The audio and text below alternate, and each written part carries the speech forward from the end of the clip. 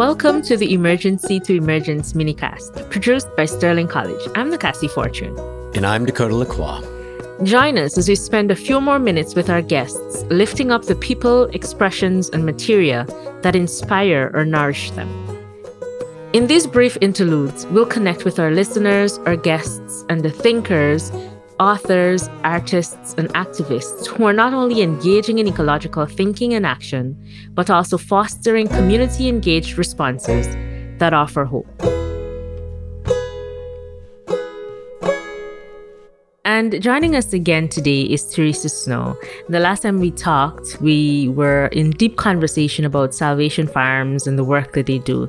And we wanted to follow up again with Teresa to find out, some of the things and people and places and organizations that have inspired her along her journey.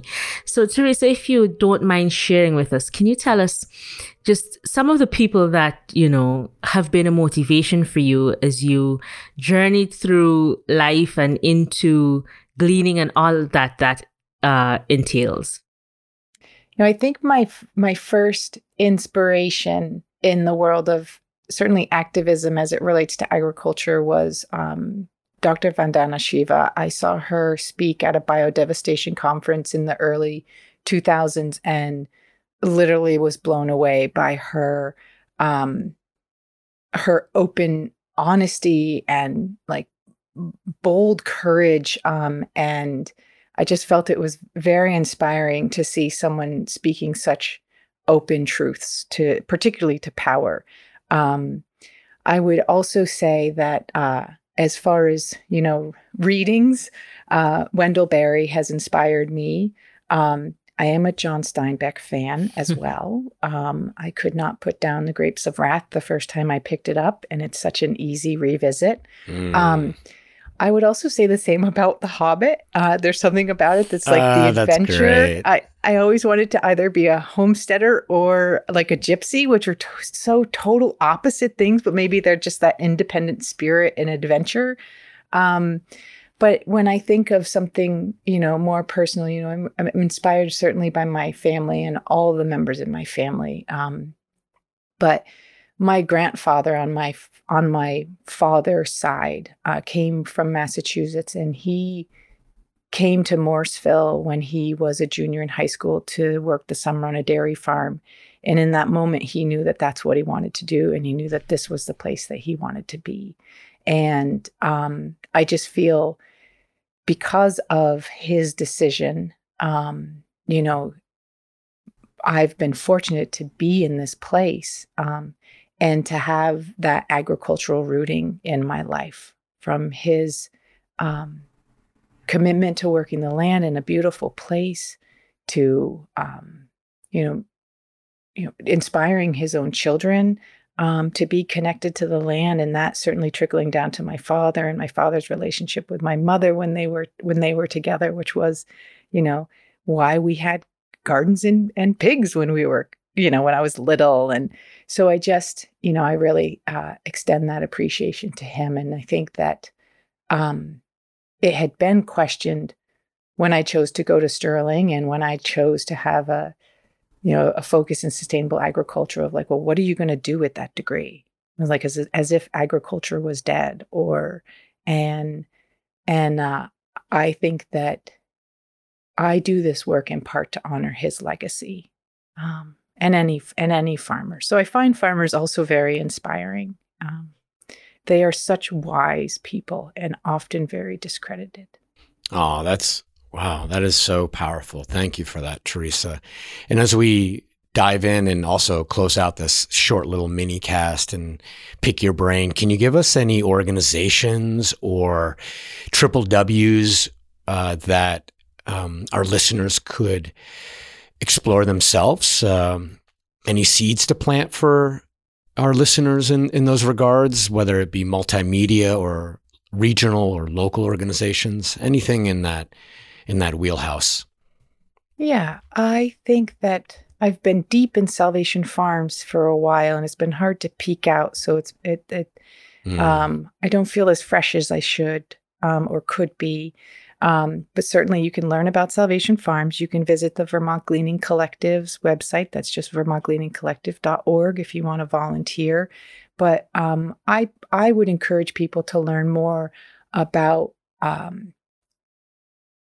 regenerative agriculture. Certainly what got me interested in agriculture was permaculture and herbalism. So this idea of creating wise land use with this kind of healing from the land. There's rural Vermont is super inspiring. They often fight the good fight for smaller scale farms in Vermont. And I think there's an area in which I need to educate myself more, but organizations in Vermont specific to BIPOC communities, Indigenous cultures or peoples here in Vermont, and learning from them about what their recommendations are for how we move culture and agriculture forward in this state. Beyond that, not to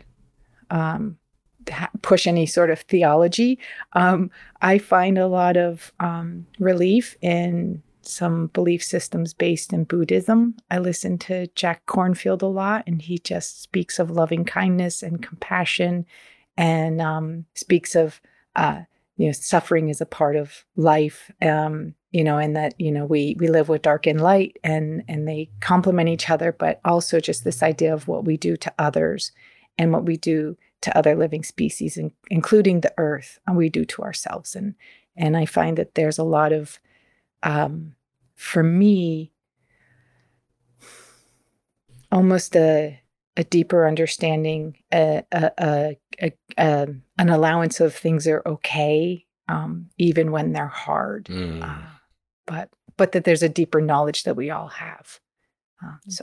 Oh, those are wonderful recommendations and insights. Thank you. Yeah. And one more before we go. Are you reading any books currently? Or is there any books that we should definitely pick up? Oh, I'm reading Jack Kerouac's On the Road. Oh, yeah. Gosh, what a classic. So I have this bookshelf full of reference books that I like to say, if I have them close to my bed, I absorb them through osmosis. I tried that with many tests in college. I just couldn't master that. Yeah.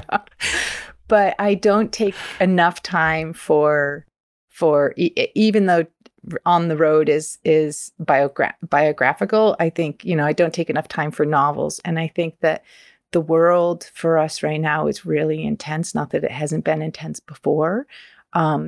But I think it's okay to go and escape in a book. And I wish that I did it more often. And I did read Jack Kerouac's Big Sur, I think last winter.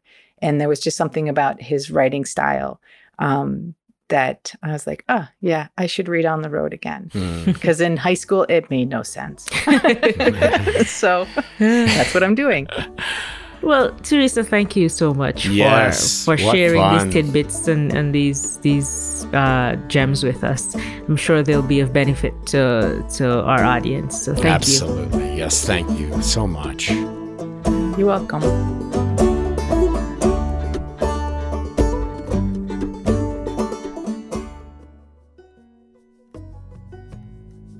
And before we come to a close, Sterling acknowledges that the land on which we gather, places now known as Vermont and Kentucky, are the traditional and unceded territories of several indigenous peoples, the Abenaki in the north and the Shawnee, Cherokee, Chickasaw, and Osage people to the south.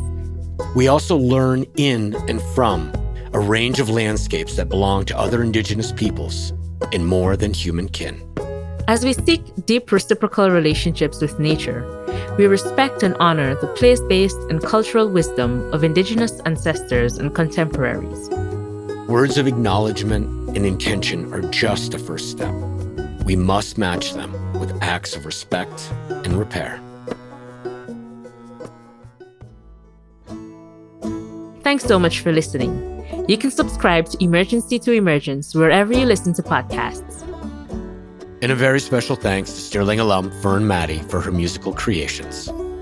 For more information on how Sterling is advancing ecological thinking and action, visit www.sterlingcollege.edu. If listening has prompted something new to emerge in you, we invite you to share your thoughts as a written message or voice recording, which you can send to podcast@sterlingcollege.edu. Until next time, this is Emergency to Emergence.